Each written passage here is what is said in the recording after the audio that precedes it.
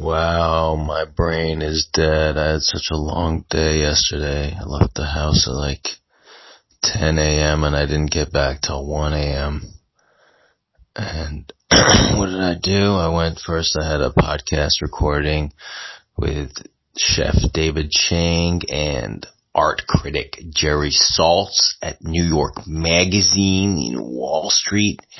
And then I had to judge a dumpling contest, and the winner was the one I voted for, which is dumplings filled with umbilical cord shavings and neoprene cream. That was delicious.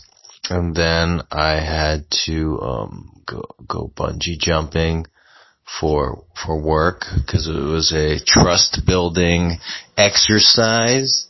And, the trust was built except for Billy whose bungee snapped and he died. But otherwise it was good. And then I had to record another podcast, History Hyenas at the Comedy Cellar. And, that was good except for the diarrhea. Everyone had diarrhea at the same time. So I'm tired. Another one today though.